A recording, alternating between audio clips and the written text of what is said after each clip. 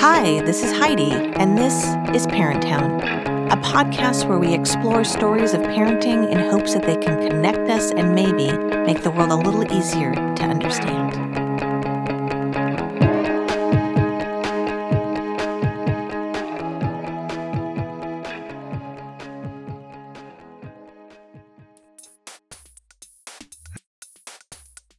Hi, everyone. Welcome to Parent Town. This is Heidi. This episode of Parent Town continues to dive into this idea of body image. Our guest is Julian Lampfert from the Emily Program. She is the Chief Strategy Officer, which allows her to reach out directly to parents and families.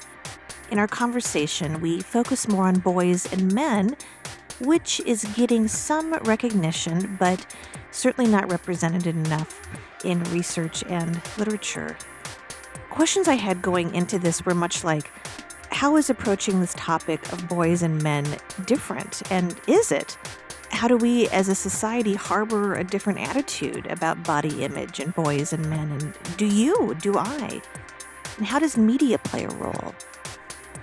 In saying this, the goal of Parent Town is simple. It's sharing this power of story and how taking a moment to listen to others share their stories from currently parenting to being parented, to experts like Julian who share their knowledge and stories they can connect us and remind us that we're not alone. Maybe walk away with questions or even answers. Here is Julian's story.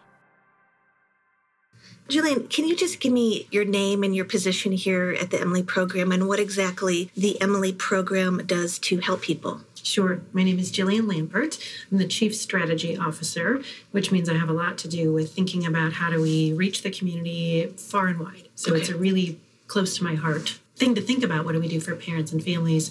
So we do the full spectrum of treatment. If you have an eating disorder, we can treat it here at the Emily Program. We also try to do a great deal in terms of educating families and helping families to understand how to recognize problems that their loved one might be having and also how to support them. Because optimally, recovery needs a strong support system wrapped around the person, and families can be such an integral part of that. And you and I were just chatting earlier. So as a society, we feel like maybe we're becoming more educated and aware of this pressure that girls and women have to achieve this distorted and kind of unrealistic image of how we should look and the damage that can cause females long term. The research I was doing before meeting you this morning was there's just not a lot of research out there. There wasn't a lot. It wasn't very heavy for boys and for men, but we know that eating disorders are increasingly common in boys and men now. And can you tell me what you have seen in your work, not only today with your work, but in your 25 years of being in the field and maybe how that has changed? Sure. I think we think a lot about girls and women, right? We have these social stigma and stereotypes around how girls have to look and women have to look, and then girls' bodies go through puberty, and so many things change, and we think about supporting girls in that process, and we worry about it, and I think we have some awareness of that. The same thing happens to boys, but in a little bit different way. So boys and men have really always had these stereotypes as well, that they're a little different than the stereotypes for girls and women. But for boys and men, are things like being really muscular or having a six-pack stomach or being really lean, being tall and broad-shouldered and looking strong. Those are sort of the, unfortunately, very lasting, sort of stigmatized stereotype ideas for boys and men. So those have been pretty similar over time.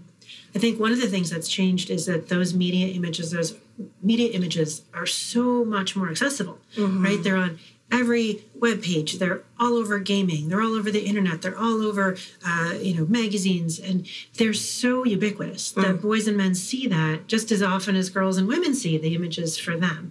So I think what's changed more so for boys and men than for the females is that the images are just as flooding of the marketplace as they have been historically for girls and women. And now males are sort of struggling even more with, well, what do I look like and how do I look and what do I think? And particularly as boys go through pubertal development as well, that their bodies change a lot. And then they try to figure out, what does it all mean? What do I do? What's okay? And who's judging? That's one of the most interesting questions, I think, is who's looking I think we think as humans that everybody is looking at us, but really nobody's looking at us because we're all worried about ourselves. And so it's this perpetuating myth that somebody must be looking at me and judging me, except we're also wrapped up in judging ourselves, that actually fewer people are judging us than we think. And so I think part of the reason why those pressures are so strong and the media images are so ubiquitous is to remind us that somebody might be looking and that we should be judging ourselves. So it's a fascinating sort of spin cycle we get in that I think is important to interrupt, but just to recognize. Absolutely. Well, and my next question for you, and you just hit it on the nail, was about this media and the impact, and how even in the last 10 years, everything is accessible and we can get everything instantly. There's like instant gratification all the time, and it is overwhelming with images. And like, here's a great example. I have a son who's 10, and I think it was like the movie Captain America or something. And the whole movie, well, for the first part of the movie is him kind of as this, a littler guy, and, he's smart, but he's little. And somehow that is this constant, it bothers him. It clearly is making him low on the societal ladder. He's getting poked fun at. And then there's a science experiment, and he all of a sudden is this amazing body, and he's wonderful, and he's helping, and he's doing all of this. And it's because of this body and not necessarily the mind that he's always had. And a 10-year-old picked that up. He's like, I know that he needs this body, and that's part of his superpowers, but I don't know. It was just an interesting start to a conversation that we had. And it makes me think, as a parent, you're just so much more aware of the images that are a fire hydrant. You can't shut it off. Another question I had for you, not only with the media, but you are always dealing with families and you're always dealing with parents. Would you have any advice to parents of boys, what to look for, what those signs are? Because I'm assuming it's very different, or it can be different with sons and daughters. And also how to start that conversation. And is it different? I think the signs are almost pretty similar. Because they sound like a little bit of obsessing around food. Hey, Mom and Dad, I learned about this thing at school today, and I want to change the way that I eat. Or, hey, Dad, let's go work out. I want to join that gym that you're doing, or that martial art that you're doing, or I really want to get more activity. Or I read something in my class that said I should be doing something with my food and eating. And those things come from all genders. I think the things that influence boys differently are that sort of, I want to be lean and I want to be muscular and I want to be ripped and I must have to do activity to do that. And so I think that our society perhaps tells girls and women that you should change the way you eat in order to achieve the quote-unquote perfect body. And there's a little bit of bias towards males and sort of men and boys around, you need to work out to get it. So I think that's one of the differences, although certainly we tell, males a lot about eating and women a lot about moving. But I think that's one of the dividing lines, is that for boys and men, we really focus on this musculature and the activity associated with it that you can't sort of quote-unquote get from just changing the way you eat. So we encourage boys and men to be in sports. We encourage them to be strong and to participate in some kind of activity. And then that activity starts to look a little obsessive. And sometimes it starts with just a little like, oh, he's so committed. He loves that class so much. And he wants to go to another one, or he's out running because he wants to be a really good whatever star player. Or so I think it's that little bit of obsessiveness, which is built into the sports culture a little bit. And so it doesn't seem like a problem to start with. And then it gets a little more obsessive and a little more obsessive and a little more obsessive. And parents find themselves wondering, I don't think this is normal. And I always tell people, when you get that feeling, I don't think this is right. Pay attention to it. Because you know your child best, right? You know when something's not right. And if it doesn't feel right to you, it's probably not right. I just had a conversation with some parents the other day who said those exact words. Like, well, it seems like it's kind of off, and we're not sure if we should be worried. And I think it's an interesting thing that we've sort of, in a way, society does to parents, that parents worry about other things. If their child had a rash, and went to the doctor wouldn't say, I don't really know if you need to be worried about this. I think you're overreacting. And really, it's, it's just because it's crawling up his leg and covering the whole back of his leg. It's fine. Just come back when it hits the rest of his body. Right. That would never happen. But for some reason, when it comes to weight and eating and potential eating disorders, we have, I think, because of the stigma around eating disorders and the lack of information, we have this like, I'm probably wrong. But parents are almost never wrong in that when they suspect something might be an eating disorder or starting to be an eating disorder or a body image problem, they're almost never wrong. And so I usually say to parents, if you get that feeling, then you need to start looking around. Like, what else do you see? Do you see your child being obsessive about working out? And have they changed the way they eat? Are they skipping lunch, or they're too busy, or they're just not hungry, or they've already eaten? Are they asking you to buy certain things? Are they not really eating during the day, but at night you see them on the couch with a whole bag of Doritos? Sure. Are they doing something with their eating that sort of fits a pattern of you're obsessive about moving, your eating's a little off, you're maybe a little isolated, something's wrong and I'm not quite sure what it is?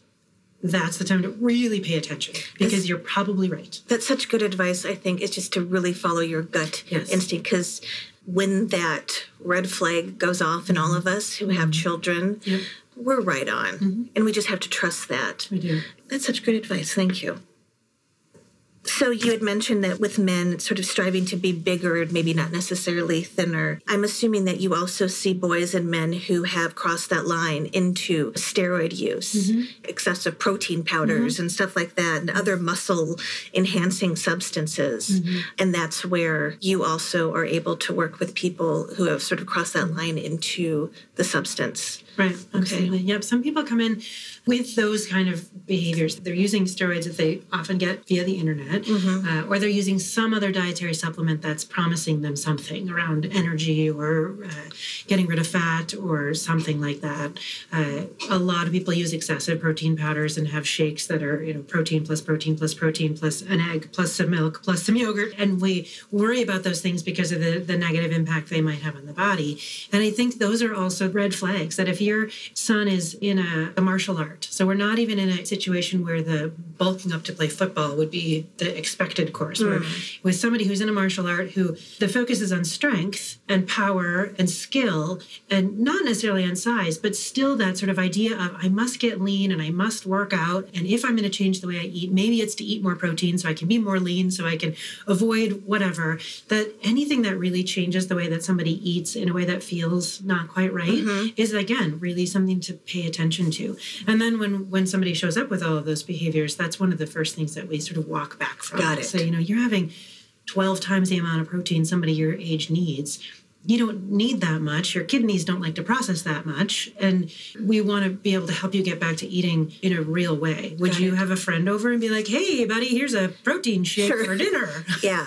and that's another litmus test that I say to parents, that when you look at what your child is eating, would you serve that to your child's friend if the friend is over for dinner? Yeah. Right? If your son is sitting down with a protein shake and some hard-boiled eggs, or some chicken breasts, would you put that in front of his friend? Like, here you go, here's some chicken breast and a protein shake. Enjoy. It just seems weird. You'd never give that to your friend. You probably wouldn't give it to your son's friend. Right. But yet if your son is eating, it feels sometimes okay, but not. It's that same sort of like, use a little bit of a litmus test to say, would it seem normal if another child was doing it? Probably not. Love that scenario, though, because I never thought about that. In realistic behavior, would you serve this to a guest? Would you serve this to your son's friend? Yeah. That's good. For parents who think that maybe their son might be struggling with this before any huge, obvious signs, like finding steroids or something like that, is the conversation different with boys than it is with girls? I think it's probably pretty similar between boys and girls. I think it's coming from a place of concern. Like, hey, buddy, I'm concerned. Okay. Like, here's what I see. I'm concerned. And you sort of lay out your concerns, which is a different approach than I think you have a problem, right? That route doesn't generally go so well. Sure. They're like, I'm just concerned. I know it's complicated and it's your body, and you sort of give all those adolescent development pieces. I know it's your body. I know it's your life. I know you're developing these skills, and I'm still your parent, and I'm still worried about this thing. Right. The thing to remember, and I think this is complicated but really important, that when the people who end up getting eating disorders or getting sort of stuck on eating disorder behaviors, part of what they're experiencing is a change in how their brain is experiencing food and weight and thinking about eating and thinking about their body. And why that change happens, we're not entirely sure of yet, but we understand that the genetics of these illnesses make some people more susceptible to have those changes happen when they change the way they eat, or they have more excessive exercise, or they're doing something that influences the body's perception of, are things okay? And so changing the way you eat or be excessively exercising sort of tells your brain, something's not quite right. I'm not sure what it is, but this is something to pay attention to. And for some people with that genetic predisposition, the paying attention to that experience in their brain becomes really compelling. And so that people often parents or educators or somebody will say, oh, well, he or she is just sort of doing this behavior just to get attention, or because it's, it's just a fad. They'll snap out of it. For people who are displaying eating disorder behaviors, their brain is probably kind of comfortable with that experience, which seems so weird. Like, how would a brain be comfortable with kind of semi-starvation or excessive exercise? But there's some pathways in our brain that for some people feel kind of okay when they aren't getting enough to eat and they're excessively exercising and they're really obsessed about food and weight. And you think, well, why would that be? What's the point of that? It's similar to how some people are really able to stick with something, right? Athletes who are really able to persevere despite the pain. And that's lauded in society, right? Like, sure. Oh, wow, that gymnast broke her ankle and she went back on the vault. That's awesome. What a trooper. Like, what? So we reinforce that. But that experience of people who can do that, their brains are wired in a way that let them do it. Otherwise, they wouldn't be able to. Like, most people wouldn't be able to do that. So the same thing happens for people who develop eating disorder behaviors or a full-blown eating disorders, that their brain doesn't experience it as that negative. Then their brain experiences changing their behaviors as really negative. So the idea of like, oh, I have to eat more or I have to stop exercising as much, that feels really overwhelming and scary. Which seems counterintuitive. Like, why would it feel bad to eat a more normal amount and exercise a more normal amount? That's fascinating. But their brains have become sort of used to that experience. And now you're asking them to become uncomfortable. So you're asking them basically to kind of rewire. Yeah, right. Wow. And that takes time Yeah. and practice. Right. Anytime you want to rewire a habit change or anything else that your brain has sort of gotten used to, we have to practice rewiring it. And it's uncomfortable. It is really uncomfortable, Yeah. right? And that I do this simple little thing with people that we're wired certain ways and changing it is difficult. So if you just put your hands in your lap and you cross your hands, one of your thumbs will be on top. And not everybody's same thumb is on top. My right thumb is on top. If I cross my hands the other way, so my left thumb is on top, my brain is sort of like, it doesn't really feel all that comfortable. Yeah. But I know that there are millions of people out there for whom the left thumb on top is perfectly comfortable. So if I switch my thumbs back and I open my hands and refold them and my right thumb is back on top, my brain is like, that's so nice. Yeah. That's brain wiring. Right. That's just how I was wired. From birth, I liked my right thumb on top. Yes. And some people like their left thumb on top. And so that's really what we're asking people to do, is rewire into something that's not as comfortable, Yes. in the beginning at least. And so we're really, they sort of change the behavior. It's become pretty comfortable. Now we have to help them to walk it back to a different place. And that process, when kids get resistant or people get resistant in treatment, like, I don't like this feels terrible, get away from me, stop trying to help me, you're just trying to interfere, this is miserable, because it is miserable. It actually is. It actually is. And it's not because they're just being a pain or being a pest, it's miserable. Yeah. Thank you. I feel like you answered all of my questions. I hardly had to ask you anything. Is there anything we haven't talked about that you feel is important to add to this conversation? I think the only thing I would add is for parents who are going through this with their child to bring other people in and let other people come in, even though those people are probably going to say some of those exactly very unhelpful things like, I don't know why you just don't have him eat a little bit more, or Sure. Are you still letting him go to practice? Whatever. Like, why can't he just eat a little more and stop exercising? Accept the fact that, unfortunately, that's kind of what people are going to say to you. They're going to say really unhelpful things like, have you tried doing this? And as a parent, like, really? Do you think I haven't thought of that? Everything. Like, I've already tried that. And of course, those loved ones in our lives are trying to be helpful, but helping them to understand that it's not just so-and-so's got a behavior we need to change and it's just inconvenient. Eating disorders are a mental illness that sort of the path to an eating disorder is paved with brain changes that are influencing the way that people think and feel. And it's not as easy as just making some little adjustments. Yeah. And that sometimes helping people understand that some people just get these illnesses. Some people get other illnesses. And we need to help people to understand how to help us because it can be a really frustrating experience for parents when they're helpful friends and family say things like, have you thought of? Yeah. And so doing some preemptive education and being willing to talk about it, I think is really helpful. So if somebody says something like, well, have you thought of doing such and such for so-and-so? To say, I have thought of that. And I thought about another 400 options like that. And the reason that those things are hard to do is because this is a brain illness or this is a series of brain changes that are really hard to undo. And to help the helpful suggesting friend to understand and not be afraid to talk about it. Yeah. I think that parents feel so much stigma, like, oh, was this something I did? Did I say something? Was it my fault? It's not your fault. It's not that you said something. It's that your child is developing an illness that some kids get and some adults get. And that's unfortunate, but it's not your fault. And so how to help avoid stigma and shame, sort of buying into that in society and really just letting people know, like, yep, this is what we're struggling with. Here are the things that we're doing. Here's how you can help. And it's probably not helpful when you say these things. So really being educators for their own good, not just to sort of change the world, although that's nice, but really educating their friends and family so that they don't feel so alone. And also to know there's help, like what you guys do here at the Emily program. And I was on your website last night kind of looking through, and there's just so many amazing resources and blog posts and articles. So I think if you're interested, that's such a great place to start to kind of familiarize yourself with what this means and get your kind of head around this. So thank you. This was so helpful. Good. Thank you so much, Jillian. You're welcome. Thanks for having me. Thank you for listening to Parent Town. If you have any more questions about the Emily program and the important work they do, please check out their website at www.emilyprogram.com. It's such a great site for more resources and links. There is a wonderful blog there as well. Please check out our website at www.parent-town.com. Like us and share the podcast on Facebook. We really appreciate that. You can listen to us where you listen to all your podcasts under Parent Town Podcast. If you have an idea for a show, we would love to hear from you, so don't be shy. Thank you to Greg Ward at Studio Arcade and to Park States for our theme music. Again, thank you for listening. I'm Heidi, and this is Parent Town.